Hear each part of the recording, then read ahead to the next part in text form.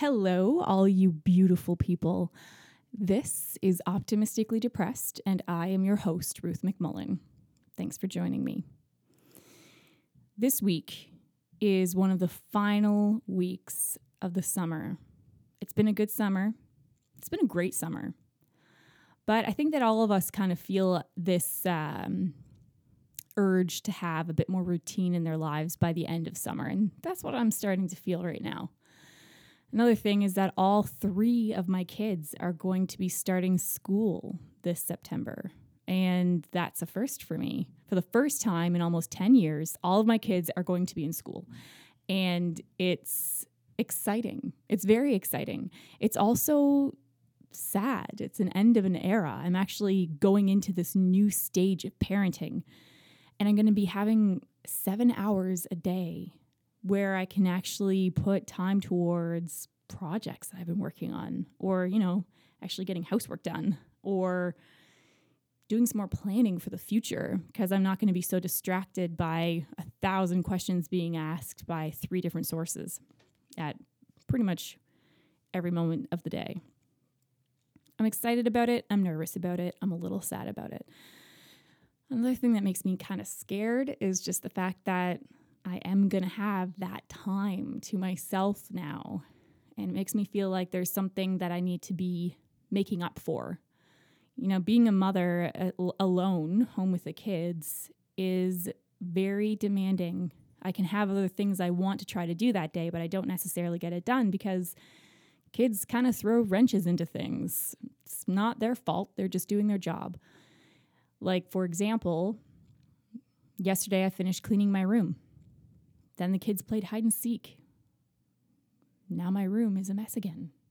It's just kind of how it goes. Or clean the bathroom.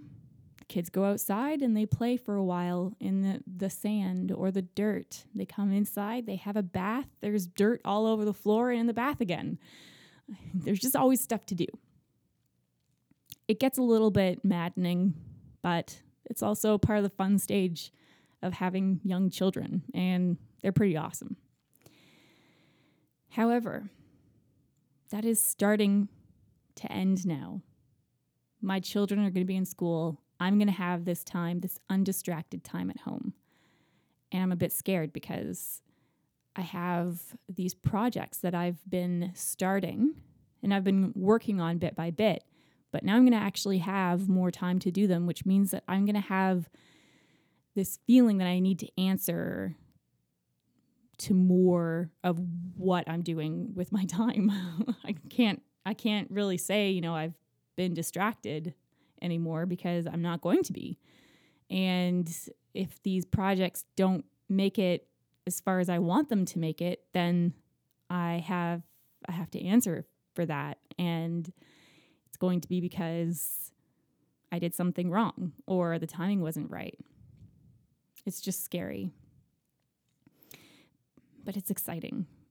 And I think that I've been doing enough mental preparation for this, and I've had enough people in my life that have explained to me that life isn't always a string of events going the way that you hoped they would go. Everyone who's lived knows that. And it's all about the fight. It's all about trying and trying again and trying again, being persistent. That's what I've been trying with this podcast. I've messed up a lot of things. I actually had an experience for the first time where I lost a podcast. We had a technical difficulty and it got deleted or disappeared anyway. I'm learning and it's exciting, but I'm going to get bruised up and scraped along the way. So all of that to say, this year is a big one. This year coming is going to be a big one. And I'm a little nervous, but I'm excited. I'm very excited. And I'm feeling quite ready to have projects not work out the way that I hope they would and having greater success in other areas that I didn't think I would.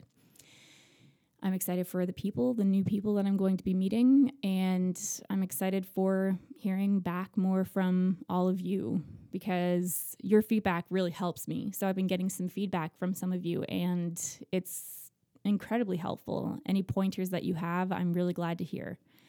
And, the encouragements that have been coming my way are just, they make more of an impact than you might even realize. And some people who might have some constructive criticism to pass my way, I'm grateful for that as well, because they're like, how else am I going to learn?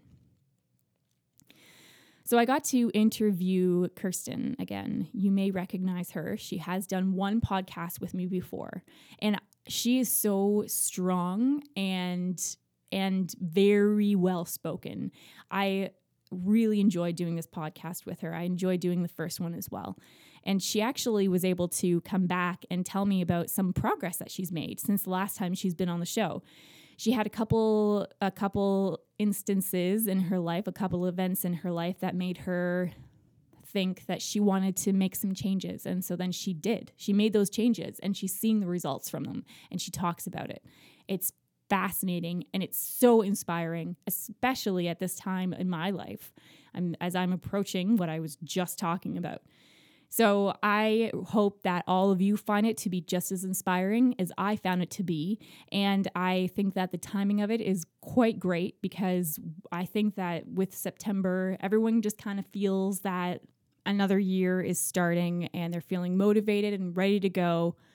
They want to make those changes and see what results come as those changes are put in place. And we can now be inspired by Kirsten as she shows us and tells us about the changes that she's made and the difference that they've made in her life. So everyone, once again, I'm so pleased to introduce Kirsten.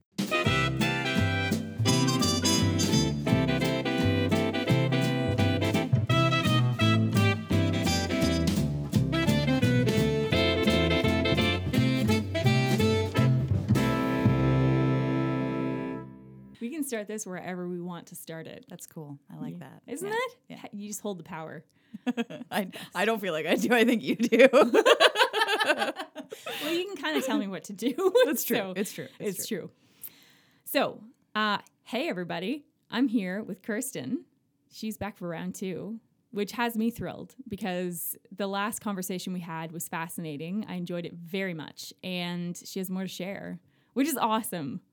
So, Kirsten, hey. Hello, everybody. How you doing? I'm good. I'm really good. I actually just got here on my way, or I was going to the gym actually earlier today, so I came here right after that. So I'm feeling good. I feel like I look good. I'm great. You look fantastic. Thank you. Yeah, you're welcome. Once I opened the door, I was just like, hello. Yeah, you look great. Honestly, I've been hearing that for the past 2 weeks, and I'm not getting sick of hearing it. So it's really nice. It just, honestly, it just kind of like motivates you to keep going. So yeah, it's really nice to hear. Yeah. Actually, speaking of fitness, one of the things that I wanted to talk about today was kind of the connection between your mental and physical health. Yes. So the last time I was on here, you asked me that age-old question of like, what does being mentally healthy mean to you? And I'm sure everyone gave different answers, but for me personally, mine was getting back into the gym, which was a super important thing in my life because I was really involved with it 2 to 3 years ago. And then what happens to a lot of people is you get comfortable in your relationships, you just get complacent, and you just kind of forget about how you look until one day you look in the mirror and you're not happy anymore. Yes. So this podcast actually helped me get back into the gym, because when you asked me that question, I realized, it's probably about time that I do that. Oh my gosh. So it was really good because, it's just one of those things where I said it out loud, and then I was like, well, I've probably got to make some actions happen now. So I ended up going back to the gym, and oh my God, it was so hard that first week. Like everyone always tells you, you got to get through, it's like smoking, you got to get through like 3 days, 3 weeks. 3 is always the magic number. Mm-hmm. But that first week, I don't know. I went every day and I ate the healthiest I think I've ever eaten, because I wanted to do like this really great kickstart in the beginning. So luckily I had my best friend with me, and she's been my motivation through this whole thing, which is great. Oh, that's awesome. Love having a buddy at the gym. It definitely helps a lot. Yeah. But that first week, it's one of those, I don't know, you kind of just want immediate results, like everything in life. But I don't know if that's just our generation because we're so obsessed with having things so instantly. Yes. Or if it's you just get impatient and you're tired and you're sad and you're depressed and it's just a whole turmoil of emotions. So I don't know if it has anything to do with my age or my generation, but it was just awful that first week because I was like, I'm doing so many things and I'm eating so good and I'm really pushing myself. Like, why aren't I seeing results? I know exactly what you mean. No. Because earlier this year I gained some weight as well. And so I started back into exercising and everything. And I was feeling the same way and wondering the exact same thing. Yeah. Is it this generation like that we've just been raised to be more impatient because of technology, basically? Yeah, I know. I feel that. So the first week it was really tough and you're right, actually. It doesn't matter whether it's a week or a month or whatever, even a few days. You just feel like you made a drastic change and you just want to see some kind of sign to make you keep going. Yeah. But I mean, it's like a lot of things in life where you just have to get through a trial period and keep pushing. And then once you get to that point where you know that you're actually doing something, it's working, then you just keep going from there, and that becomes constant motivation. But I'm glad that someone else has gone through that because I feel you. You just kind of, in the moment, you feel like, oh, I'm the fattest person in the world, and I'm just, I'm going through this by myself. But it's not the case at all. In fact, I think a lot of women feel it even changing their diet. They don't have to be going to the gym. They could just be like eating more broccoli. I don't know. But. Yeah.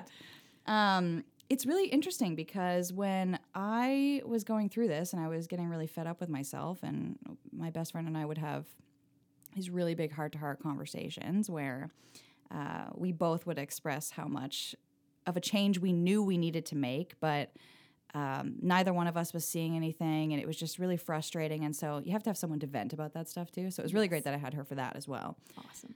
So not only did we work out together, but then we bitched about it later. So that was lovely. I loved having that. It's so important. Oh, you need a support system in every aspect of your life.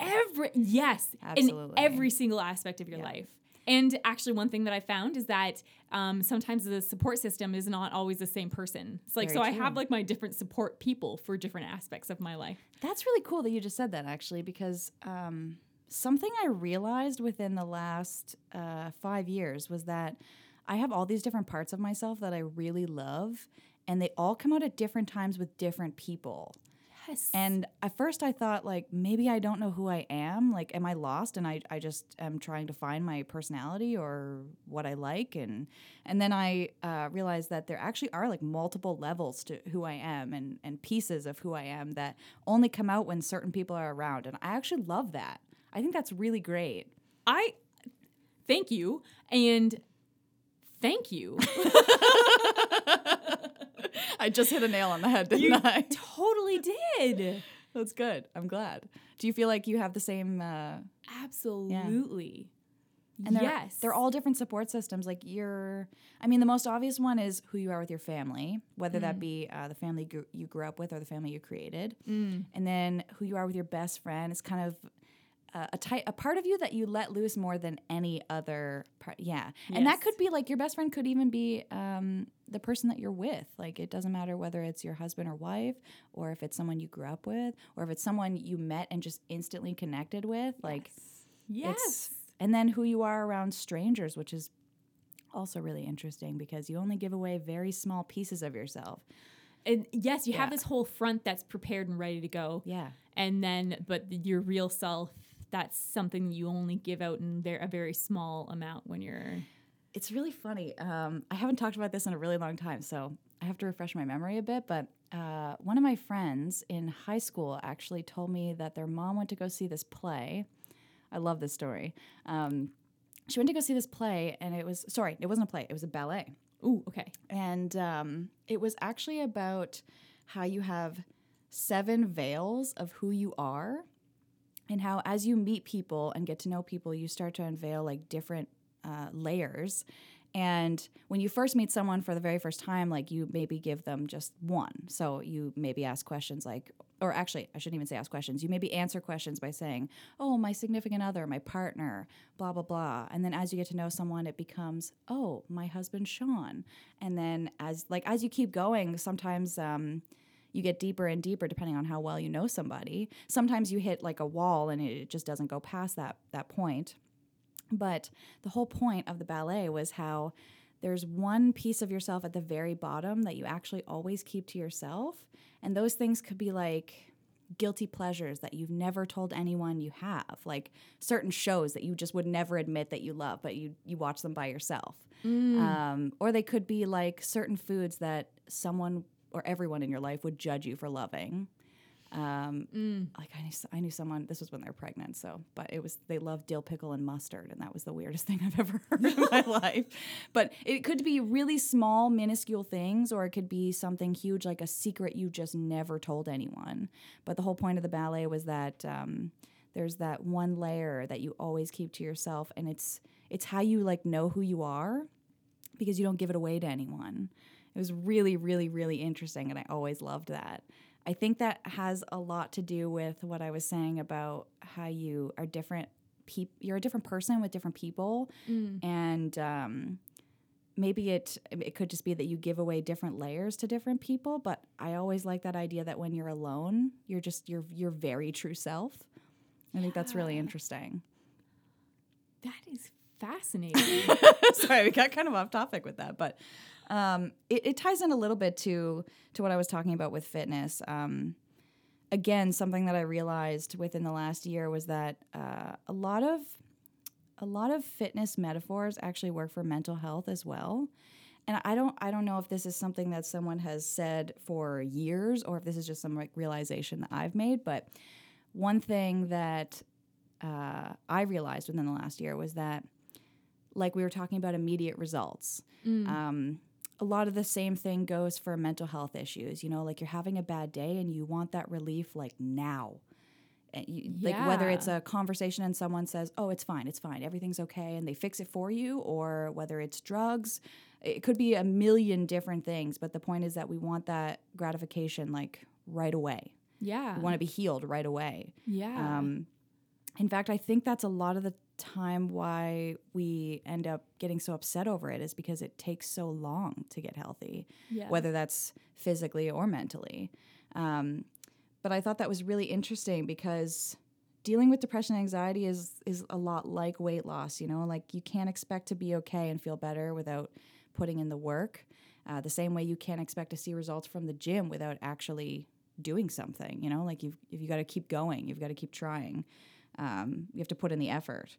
And then both of them take time. I mean, for me, last episode, we were talking about how like my vice, my thing that I wanted instant gratification from was drugs. That was my way of fixing my mental health now. That was my way of doing it immediately. But obviously it wasn't the healthy way. And the same thing goes for fitness. There's all these fad diets, diet pills, things that could probably work, surgery, you know, it could work like in 2 seconds, but it's not the best way to go about things. And if you want like long-lasting results and you want to be healthy for a long period of time, it's the same thing. You know, you have to put in the work, you have to spend the time, go to therapy, talk to people, get support systems, like all these different things. So it's kind of been cool because I've been tying the two together a lot. And not only just in the sense that I've realized that they're very similar, but also because I wanted to go back to the gym because you asked me that question of what's mentally healthy to you. I wanted to go back to the gym because I wanted to feel better. I wanted to look good and I wanted to be happy with my body, but man, I just wanted to feel good every day. And some days are, you know, like even though you go to the gym, you come back and you're like, well, it's still a bad day, but it's not a bad life, you know? Oh. Yeah. Oh. Someone's been saying that a lot to me lately, so it's just been sticking in my mind. But I like that. It actually, for the most part, has improved my mental health a lot. In fact, I saw my doctor for the first time in 2 years because I was in school. And the first thing she said to me was, wow, you look like you're doing a lot better than the last time I saw you. Wow. Granted, the last time I saw her, I was trying to come off medication. So I was like, look, I really want to try to do this the natural way. If it fails, it fails, and I go back on, or we figure out a different system. But I really want to try to do this on my own. And I want to see if fitness is something that I can use to uphold my mental health, like in a better way. And because before I was ever on medication, that's exactly what did it. That's what really helped. Again, like it wasn't 100% of the time, but that's where I just had to put in the extra work. And so when I saw her, that's the first thing that she said was, wow, you look like you're doing a lot better. Because I was smiling, I was laughing, and that was also really good to hear because it meant that someone else could actually see that in me. And I mean, my doctor sees me for 10 minutes at an appointment, you know? Like imagine how the people in my life every day see me. Yes. And it's kind of hard hearing from your best friends that you're doing a lot better because you're like, well, you love me and you care about me and you want me to do the best I can. So you're just going to say that because that's what you're supposed to say when you're going back to the gym and you're making healthy choices. But then hearing someone that, again, I see 3 times a year for 10 minutes at a time, to hear her say that, like that actually meant that I was doing something really, really, really good. So I was really, really proud of that. That's amazing. Yeah, I've been trying to also contact. There's this one girl that I follow on Instagram. She's been such an amazing inspiration for me, not just physically, but she's the first person I've ever followed on Instagram that has been like a health activist that actually shares the same like cores and values and morals and stuff that I do when it comes to fitness. Because my brother kind of shaped me into a very specific person when it comes to like health.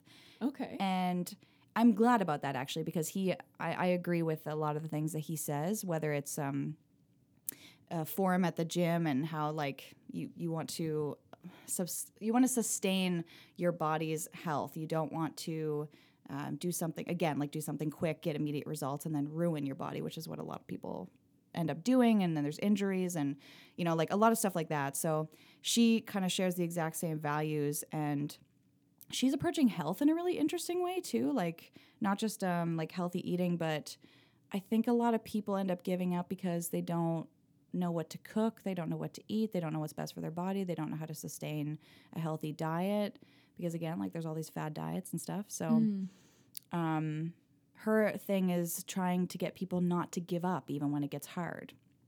But anyway, yeah, she's been a amazing motivator, and she actually posted. She does a lot of like interaction with her followers. Okay. So she posted this thing, actually, kind of like you do. You do that a lot too, which is what I really like about you.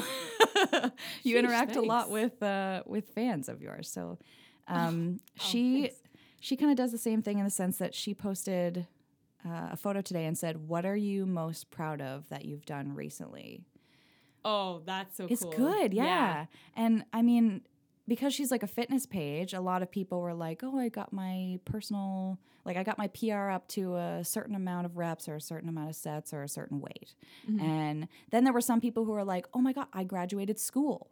And she would answer every person and be like, that's so great. I'm so proud of you. That's awesome. Like, keep going. So that's cool that she interacts with people. Yeah. And she's only in her early 20s, and she's insanely fit and has been able to sustain that like most of her life. So that's kind of awesome. But I actually liked, I ended up commenting and saying like, oh, I graduated school. I came off medication. I got back into the gym and I'm lifting weights again. And I actually got a little over halfway my PR.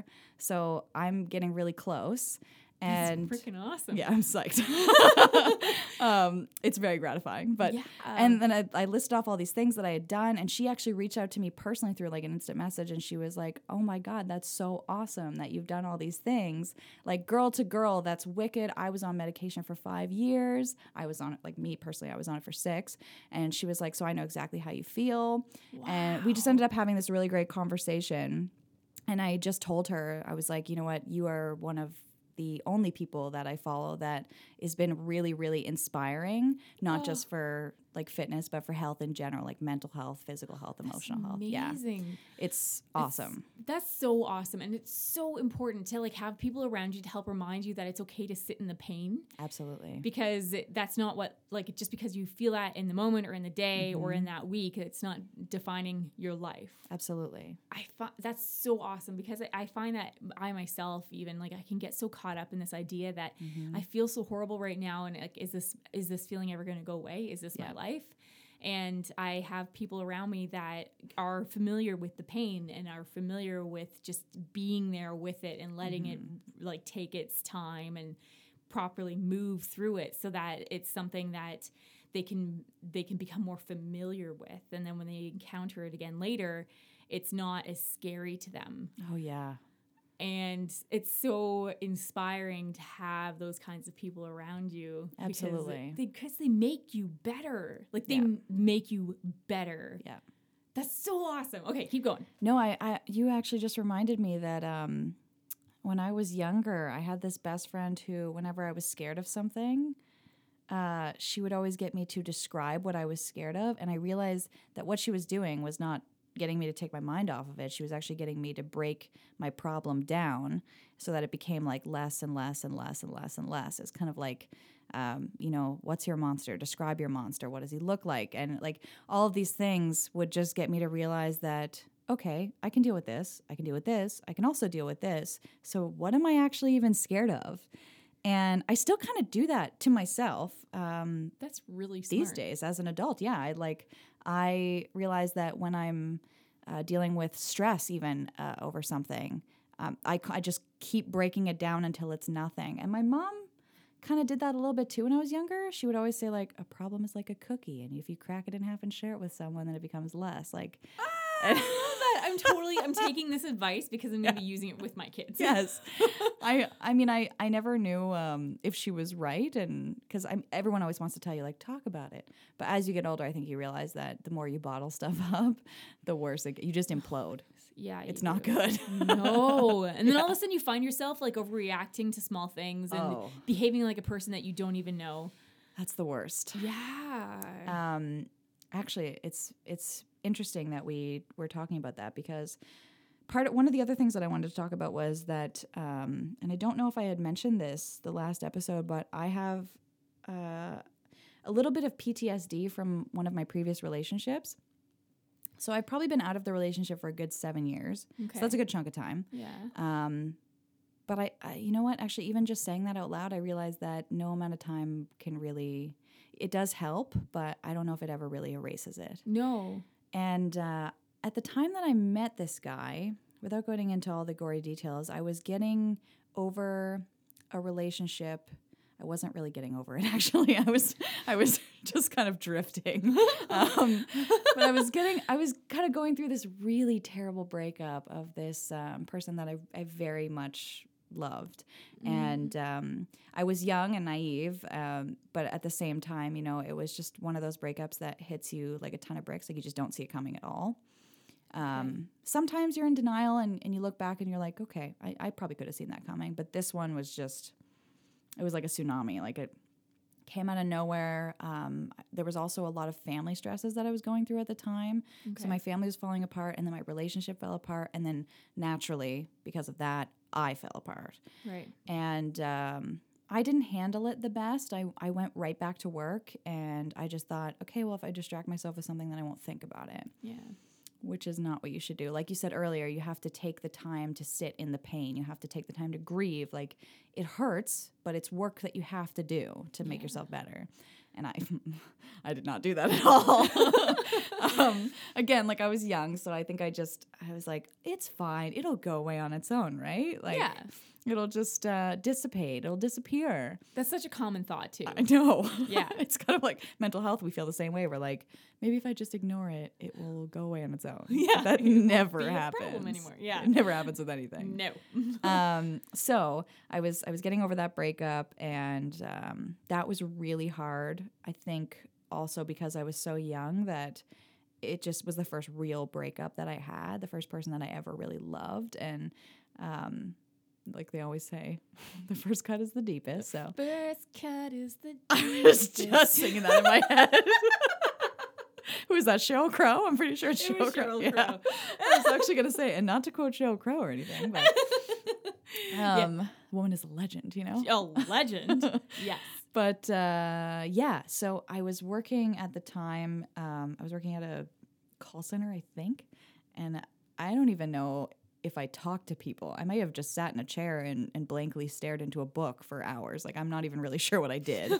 Because I think about me handling breakups now as an adult, and I'm like, I don't even know how I functioned through that, but I guess I made it work. So I brought I was really into super dark poetry at the time, probably because it actually made me feel something deeper than what I was feeling. Right. But I brought all these poetry books to work, and I was like, if anyone talks to me, I'm just going to give them the middle finger, and I'm not even going to entertain anything that they're saying.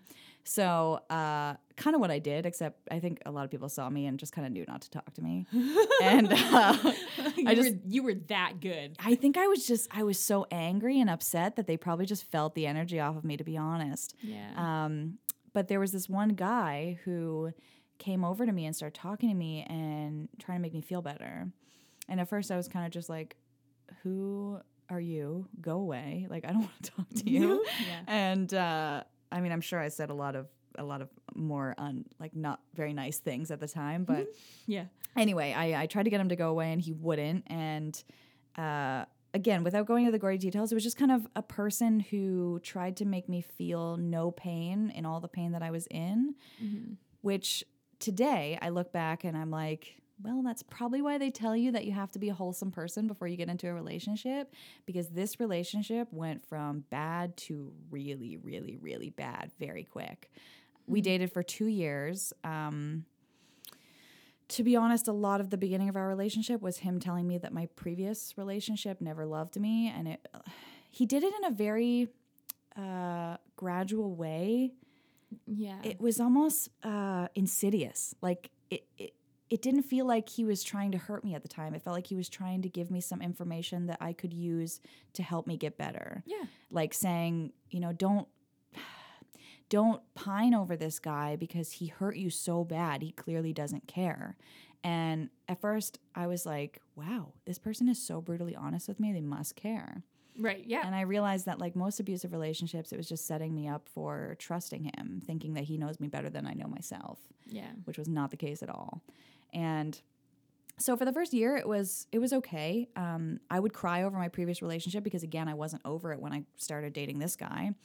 And after so many nights of him consoling me, eventually it just became the fact that he got fed up.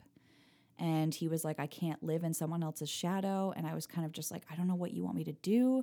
Like, I never really had time to process this. I'm still working my way through it. I'm still figuring out who I am, where I am, what I'm doing, where to go from here. I thought I had my life out in front of me, and it just kind of like a rug got pulled out from underneath me. And then the fights got worse, and he would be mean. Like, he would call me pathetic and like a drama queen, and which would only obviously make me cry more, because I'm like, holy shit, this guy he knows everything about me. So obviously I'm doing something wrong.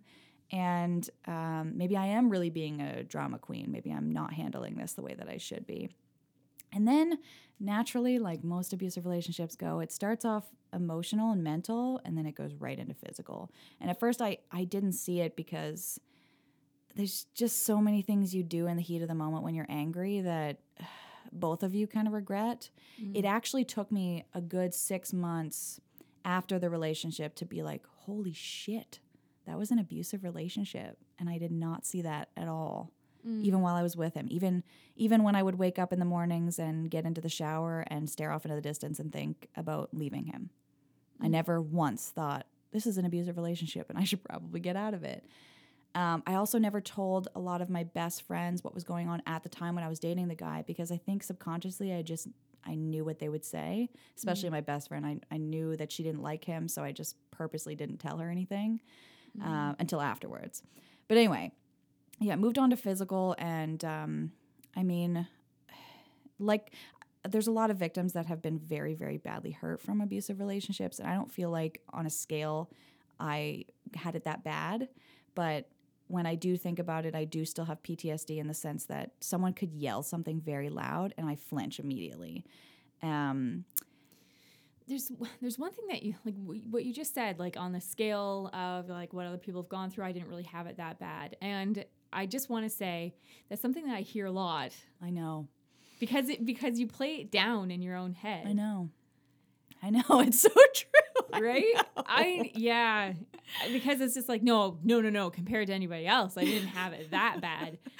But it's funny actually because there's another point that I was going to make later. Okay, sorry. No, but you're right actually, because there's a healthy way to do that. There's a healthy way to realize that, you don't have things as bad as you think you do, and you have to appreciate life. But then there's also downplaying things that have happened to you, and I shouldn't.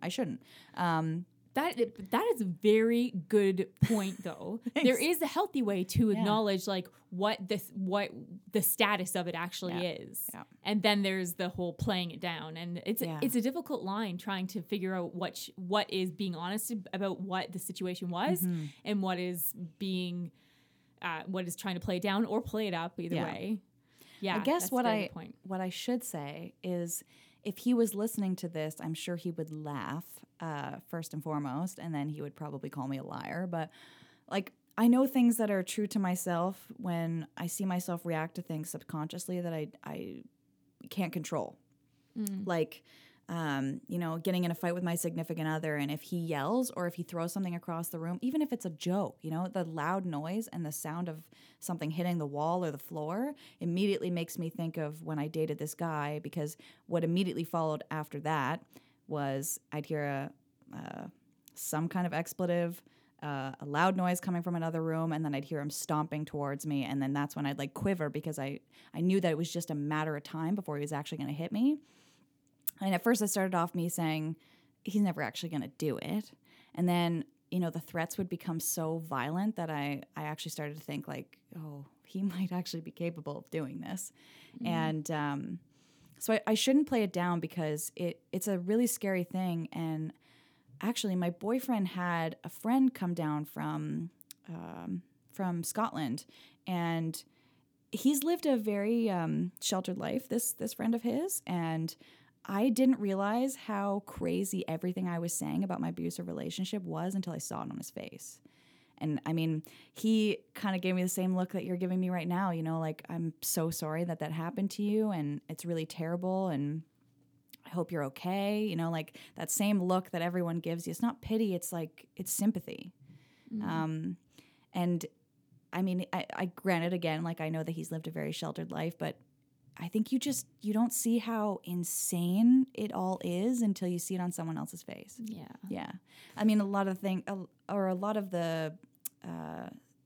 I could say the exact same thing for mental illness. You kind of just, things that have happened to you in your past, like even my suicide attempt, I play that down so much, and then I tell someone who's never met me before, and they've gotten to know little simplistic things about me over the few days, and then I say something like that, and they're like, oh my God. Yeah. And it all becomes more real to me that it actually happened. Because I think we try to cope with a lot of different methods. Yeah. And some of them, maybe this is just a natural thing that we do, or maybe it's just the way that our brains were designed. I don't know. But I think that we try to cope with a little bit of comedy, a little bit of erasing certain details. I don't know if that's on purpose or subconscious, or if it's just the way that we are, like anatomically. I'm not sure. But I think that you kind of just forget that it was so serious. And then someone kind of, someone looks at you a certain way, and you're like, ooh, wow, actually, you're right. That was bad. That was a dark part of my life. Yeah. I was just going to say, I know what you mean, because I was in an abusive relationship before Sean. And it wasn't until I remember when I started telling my brother a little bit more of the details of what was going on. And my brother was like, I knew that guy was a dick. He's like, but now I want to kill him. And we were just like, oh, that was pretty bad, actually. Yeah. My brother said the same thing, actually. That's really funny. Like, exact same thing, word for word. I knew he was a dick, but now I want to kill him. Like, that exact same thing. It's just the protective brothers thing. It's a protective brothers thing, definitely. It's kind of funny. No matter how much you fight with your siblings, you're really there for each other when times get rough. Yeah. Even if it's just a comment like that. Yeah. Yeah. Oh my goodness. I even see it in my own kids. Like when they're together, just them, they're like each other's worst enemies. Mm-hmm. Somebody else comes at them. They're just like, what did you just say? To my brother? What to did you my say sister? to my brother? I know. What? Like, you're going to regret that. Oh, it's so true. It's so true. Me and my brother, we have a very close relationship now. We don't talk very much, but we have a very close relationship now. But when we were kids, like the things we used to say to each other, I could write a very scary book on that. You know, like I'm sure my parents at certain points were like, they're actually gonna murder each other. Maybe we should send them to different schools. Like I'm sure that they had that thought. But then, you know, like life happened and my brother he had this really bad breakup and I had this bad breakup and we both went through all these trials and tribulations through like relationships, through life in general. And I don't know when it was that we started. I think it was actually when he moved out because I don't know. You live with someone long enough and they're bound to drive you crazy. It's kind of like even in relationships, I'm finding that, you know, my significant other and I, we've lived together for probably 2 out of 3 years we've been dating. And yeah, sometimes he snores and I just want to kick him out of the bed. But then other times I look at him and I'm like, I can't imagine my life without you. It's really, it goes both ways. But I think that's because we've chosen to love this person, whereas family, you're kind of just forced together in a room constantly. Right, yeah. Yeah, under the same roof. It's just, there's something so forceful about it that's what, and they know how to push your buttons because they've known you like your entire life. Yeah. So I don't know. It's like the second that he moved away, we realized like, wow, we didn't appreciate the time that we had together. And so when we do see each other, we should really take advantage of that.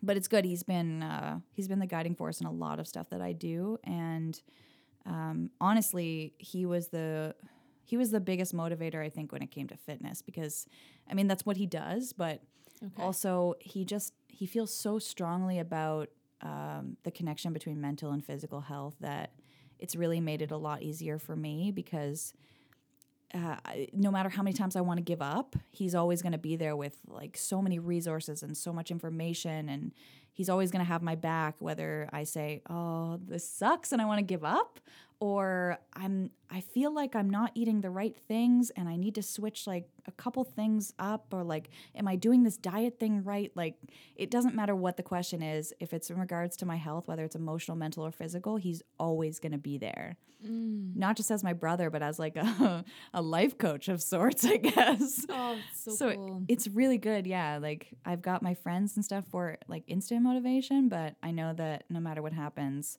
he's always going to be there in the background. Going back to something that I was saying earlier about how... Oh, I forgot. Oh, sorry. I think... Oh, you got it. Yeah, I did. Yeah. Going back to what we were talking about, how to know the difference between like downplaying something and then, being grateful for what you have. Yeah. A friend of mine who admitted to me today that she thinks that she's always had an eating disorder was talking about this, which is why I wanted to talk about it, because I don't know if this just happens in women or all people, to be honest, but I know that me personally, I have struggled a lot with my weight controls how my day is going. I look in the mirror. The first thing I do when I wake up in the morning, I go to the bathroom and I brush my teeth. And that's like, I have a full body mirror in my bathroom. So I look in the mirror and the first thing I do is decide whether or not I hate myself that day. I decide how much guilt to take into the shower after that. It's, I don't know why. I feel like I haven't always been this way. So I don't know if it's society or if it's just some like inner demons or if it's things that maybe my abusive relationship has said to me in the past. I don't know. But all I know is that if I feel terrible, if I feel like I look terrible, then I decide that I feel terrible for the rest of the day. I will cancel plans. I will not have as much fun while I'm out with people. I don't know what it is. It's just, I don't even know if that's really what I would call an eating disorder or just general body dysmorphia. I'm not sure. But she had a lot to say about why she felt she had an eating disorder. And then we talked about that, about how your weight controlling your day and how, again, how like physical and emotional and mental health all tie in so much to each other. But she realized through having all these negative thoughts that she was like, I should be looking at life like, look at this beautiful day. Look at how much time I have still in my life, which I had that same thought the other day. I was like, I'm 28 years old. I'm only 28. Like there are some times when I feel that is old and I laugh at myself out loud because I'm like, are you joking? You have so much of your life left to live. I mean, granted, tomorrow's not promised, but Right. when you think of the grand scheme of things, yeah, I've got a lot of time left. I've got a lot of things that I want to do. I should be trying to do them. I should be trying to move toward my goals, you know?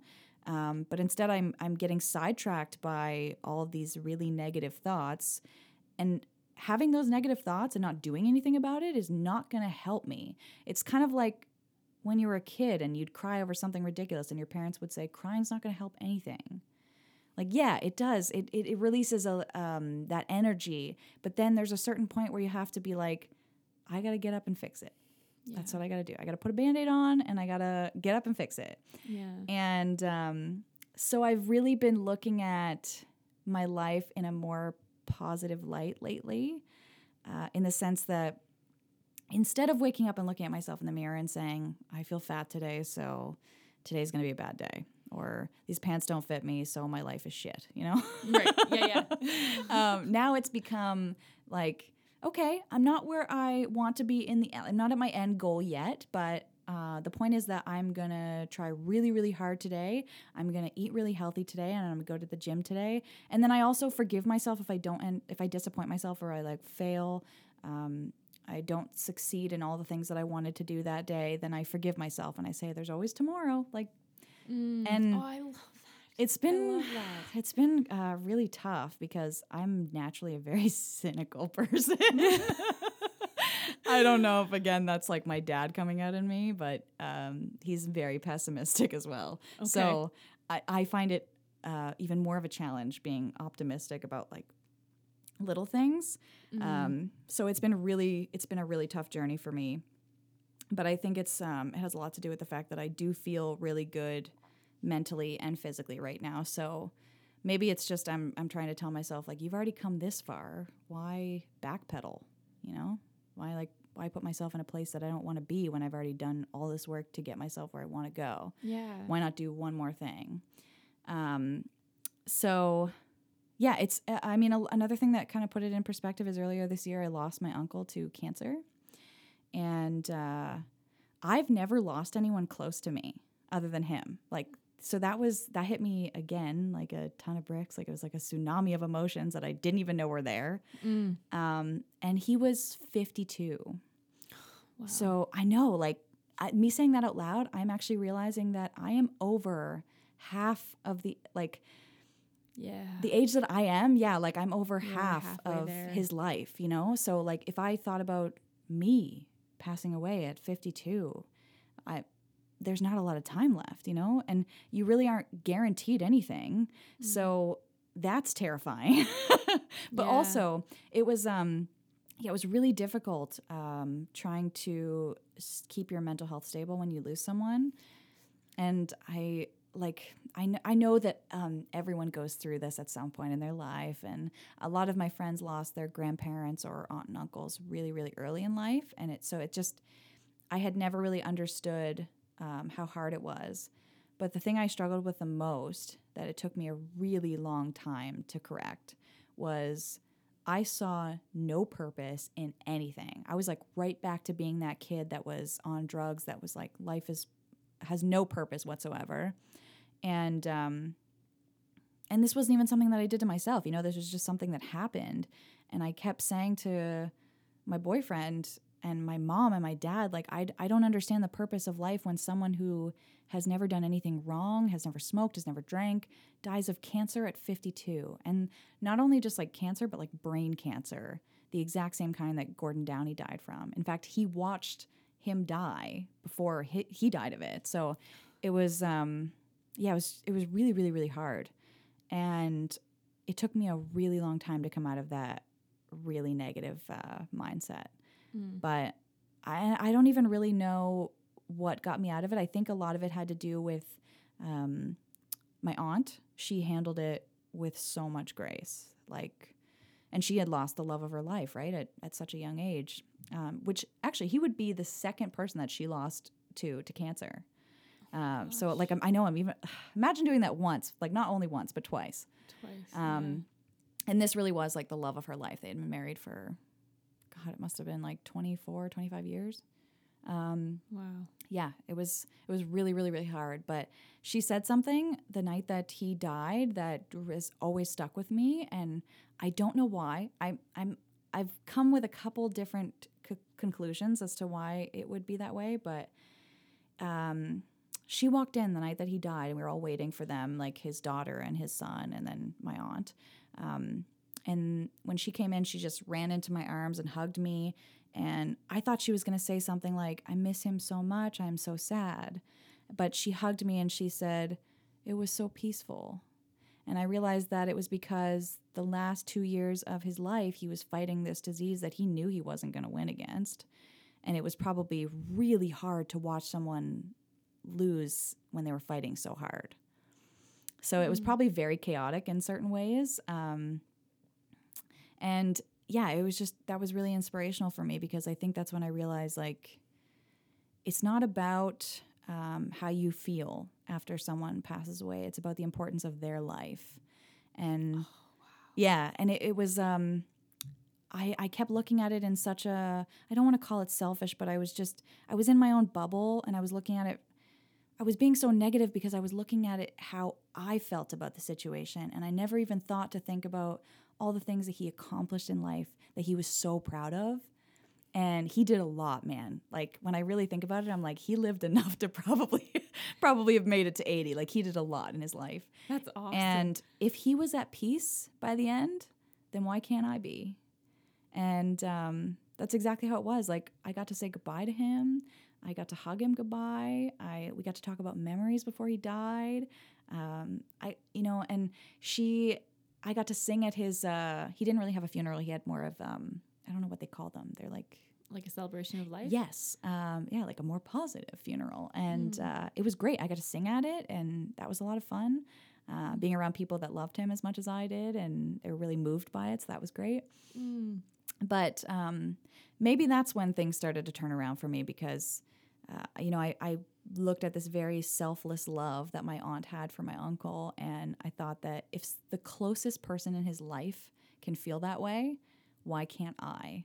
And then I don't know, I just started looking at things I did a tailspin, and I started looking at things in a more positive way, because we all go through, again, like trials and tribulations. Like, everybody goes through shit, but I think it's, actually, one of my favorite quotes that I swear to this day, like, I'm going to get this tattooed on me somewhere. I don't know where and I don't know how, but it's going to go. Okay. And it's by one of my favorite poets, Charles Bukowski, and it says, what matters most is how well you walk through the fire, which means it doesn't matter that you made it there. It matters that you supported yourself, that like, your thought process through the whole thing, through healing, is the most important part.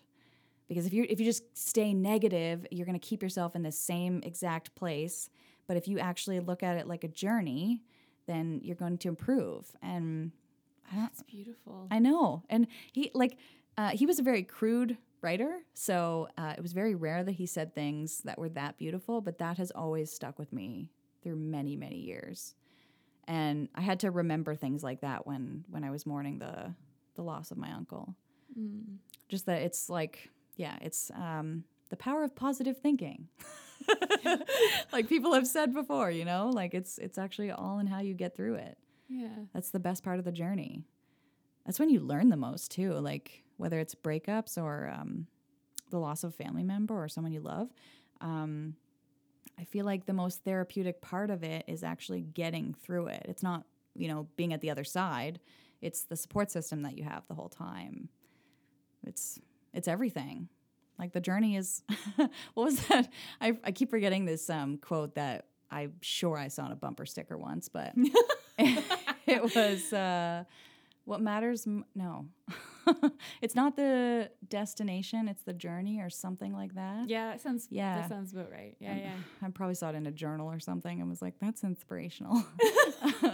But it is true. Like, Yeah, no it matter is what you're true. going through, it's Yeah. totally true. Yeah, there's actually a lot of my friends that have lost people that have been very close to them within the last year, and so it's been tough. But Yeah. again, like when you have friends or family members that have been through that before you were born or even during, like they can just help. It's that whole support system where people they can relate. Yeah. Oh God, that's such a nice thing. Actually, just thinking about that, it depends on I guess who you surround yourself with, and because there's definitely negative influences as well as positive influences. But my best friend, actually both of my best friends, have been really great in the fact that they've both experienced a lot in their lives, even at the ripe age of 28, 29. So I'm really thankful that they've gone through different things, because most of my young adult life, I was always the person who was wise beyond my years because I went through things at such an early age. And that, to be blunt, sucked. It was awful because no one could relate to me. And so I'd try to sit down and talk to people and have this support system, and then no one could relate, no one could support, like no one could talk to me about it because no one knew how I was feeling. I was the first of my friend group to go through a bad breakup, even though it was, it was very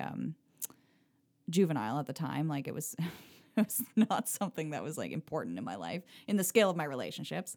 But I was the first person to ever go through that in my friend group. So a lot of my close friends at the time just couldn't really help me through it because they had no idea what I was feeling. Same with like a lot of family issues. A lot of my friends, like they didn't have any kind of underlying family issues, and it just, I don't know. It was really hard growing up and not having someone to help you through things, because especially if you have family issues, then it's not like you could go to your parents about it. Yeah. So that's probably why, that's probably when I should have noticed that I was having mental health issues, but back then it wasn't talked about as much. No. Yeah. Yeah, I know exactly what you mean. I'm really happy that this generation is turning that around, actually. Yeah. How awesome is this generation? Yeah, Like and it's cool to think that a lot of this generation is now is because of the work that previous generations have done. Mm-hmm. Like we're able to like talk more about this because there was somebody in generations before us who was like, you know what? This is a problem. This is a problem. Yeah. Yeah. That's so true. Actually, going back to the whole weight issue, one of my friends said something about how, and I think this is important because the same can be said for mental health issues, but she described this negative feeling about her weight like a cloud over her head, which is, again, like it gets tied a lot of the time to depression because that's how it feels. Like there's this dark cloud following you and you can't get out of it. Yeah. And she had said that that's exactly how she felt. Like there was this dark cloud that was following her around, and that she wanted to change it by starting to live based on her outlook. So again, like tomorrow is not promised, and that you should be taking things as they come. And one of the things she kept saying to me was like, "You're only young once," and I always thought that was a really weird quote. But now I'm starting to think about. My grandparents used to say, like, youth is wasted on the young. And I'm at that age where I am seeing things from both sides, actually. There's a part of me that puts on loafers at 8 p.m. and, like, crawls into bed. And then there's the part of me that gets, like, really bad FOMO, and I just want to go out with my friends. And I'm probably not missing anything. But, you have that fear. Yes. And so it's a really rocky area because on one hand, I'm judging all these 19-year-olds, and I'm like, oh, if I was 19 again, I would not make that same stupid mistake. that you're making, like, and then the other side, I'm also thinking about having a family, and that seems like a nice thought to me, like moving into that part of my life. But again, like it's almost like I'm in a game of tug of war between two different like worlds. Yeah. And no one talks about that.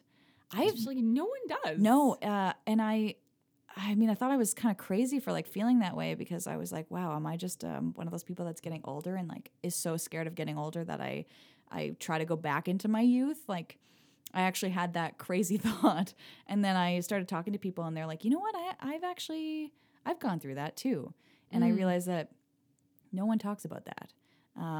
But I don't know if it's people just might not want to admit it. I'm not sure. Or maybe just no one's actually taken the time to really assess like why they're feeling that way. And so, yeah, back to the original point. The reason I think I've been feeling that a lot lately is because I'm starting to turn my thoughts from negative to positive, and I'm starting to think about all this time that I have left in my life while also realizing that life is short. And so instead of looking back on my youth and saying, I shouldn't have made all these mistakes, and like that's what led me to all these negative things that are happening today, I'm starting to say like, there's all these things that I still want to do, that I should be focusing on trying to get to. So maybe that's why they say youth is wasted on the young, because you don't, I don't think you realize all the things that you can accomplish, like all the positive things you can accomplish when you're younger. Yeah. You end up just making dumb mistakes to find out who you are. Yes. Which sucks, because man, if I could go back to being 19 and I had the same mentality I have now, I could rule the world, like that's how I feel. I know I have that same feeling. Yeah. Yeah. And it's good that I have that feeling, because it makes me realize, again, I'm only 28. I've got to keep going. I've got to really set my goals in motion and try to accomplish something that I'm really, really proud of. And so step by step, I've been trying to do that. And all it is just, again, like it's step by step. It's small baby steps. So the first thing that first week was just trying to get my diet under control. That's not difficult. Oh my God, especially in summer when everyone's like, go get this donut at Fortune Donuts, or there's all these new restaurants and they have these amazing food dishes, and I'm like, well, it's chicken and rice for me, But it teaches you discipline. So I've had to really discipline myself over the last 4 months, and it's been a good thing, just because I think that teaches you a lot about your mental health too, that it's okay not to be okay. And like you said earlier, you have to sit in the pain. You have to try to get through it. And some people, that's different things. Some people it's medication. Some people it's therapy. Some people it's just taking the time to grieve over whatever you're going through. Me personally, I like talking through my anxiety attacks. I don't know a lot of people that do that, but I actually sit there and tell myself, it's okay. This is just an anxiety attack. It's going to go away. It always does. You know that it always does, because you have good days and bad days. And I don't know why it works for me. I have no idea. Because when I was younger, I feel like I had to actually have someone like squeeze me and coddle me and like hold me close. And now it's just become to a point where it's almost like I need to take control, because I'm controlling so many other things about my life, that I just need to control this. So it's almost like through trying to control it, I'm accepting that I do have no control, and that this is just something that is going to happen to me for the rest of my life, probably. And I've got to find ways to live with it, not just survive, but like live with it. Yeah. Oh, so it's been good. I'm good. I'm great. That's so wise. You just packed in so much wisdom in 56 minutes. I'm very happy that I was able to do that, actually. I think I just talk a lot. That's... The thing is, it's like when you're speaking, you're getting right to the point. You're not wasting time, and you're very clear on what you're communicating. It's good. I'm glad. You're incredibly effective. No one's ever told me that before, actually. No? No, I have had certain people in my life say that I should be a public speaker, and You should be. I don't know. I don't know. I mean, this is different because it's like I'm talking to a friend, so that's really nice. Yeah. But thank you. talking to a big group of people, I guess it's an uncontrollable, it's like the unknown. It's an uncontrollable situation. You really don't know how people are going to react. Yeah, that's true. But I do like passing on knowledge that I've realized, only because I wish that I had that when I was younger. And the people that I find very influential, even whether it's just through social media, it's the same thing for them. I'm sure they don't know how someone's going to react to something, but I think that's great that it's put out there in the world so that if someone is feeling a certain way and they happen to stumble upon it, that resource is there for them. Half the time I find things on social media, it's just because I'm stumbling through other people's profiles, and it just, I don't know, you get recommended certain things. It's kind of creepy. Ads are like spying on you. It's weird. I don't know. Like, it's terrifying, but it does end up leading me some good places. That's awesome. Yeah, so that's good. You were very well spoken. Thank you very much. I appreciate the compliment. Yeah, I like, this is the second time around. I love having you on. Like, I'm very happy to be back. Good. Yeah, I'm so glad. Thank you so much, and like, thank you for like taking time out of your night. And I've had to reschedule on you last minute. This summer has been a bit of an unpredictable one, but you've put up with me. This is why we both hate summer, I'm sure. It must be. I know, I actually said it out loud, too. You actually said I'm it so now. sorry to everyone who loves summer, but... I know, we're both very sorry to all of you who love summer. It's neither of our favorite season. No. So, like, it's lovely. We can understand why all of you really like it. Mm-hmm. It's just not for us. No, not for us. Yeah. And at least we can admit it. At least we can admit it. Yeah. Yeah. Fall is the best. Oh my God, I know. And I feel so basic saying that, but we talked a little bit about how the summer transitioning into fall, that's the best. It's like a micro season. It's perfect. Yes. So just want to make you guys all aware of that so you can appreciate it when it comes. Yeah, because it's on its way. Yeah. Yeah, it's going to be coming up pretty shortly. It's right around the corner. So just know that and be aware of it. Yeah. And that's all we have to say about that. Yeah. Thank you again. Thank you again. And do you want to just, I know that usually I ask that question. Do you have any modifications of what it looks to you to be mentally healthy? Ooh, you know what? I would say that what I really want to work on in the future, that I would consider myself to be at my best, would be being able to control my diet and get to a more confident space when it comes to my fitness. Mm-hmm. And then I'm actually going to change this question by saying that I think I will feel most mentally healthy when I am able to help someone like you are doing with me right now. Oh my gosh, you just totally gave me such a compliment that I immediately felt it in my face.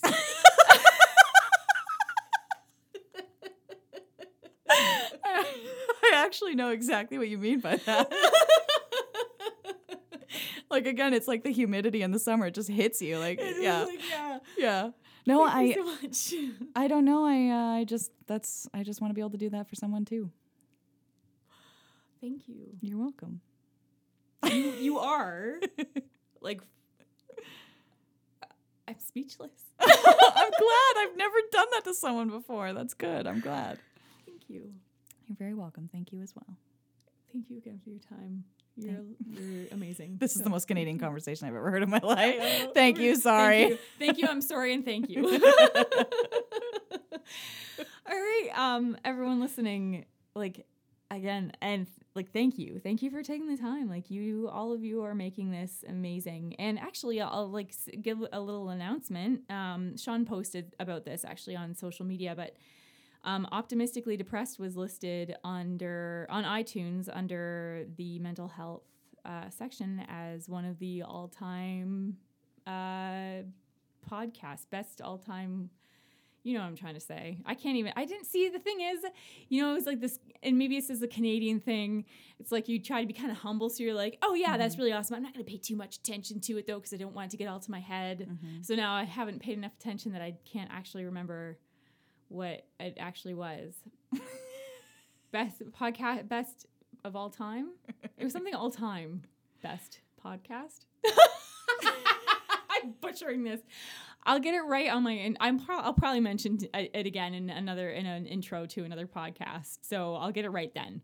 But anyway, I'm stumbling and struggling through that just to say that it's because of all of you And you, Kristen, like people like you that helped make this, like that made that possible. And so I'm so grateful to everyone for making that something, like that's an incredible accomplishment. And it's obviously something I didn't do alone. So I'm just humbled and grateful.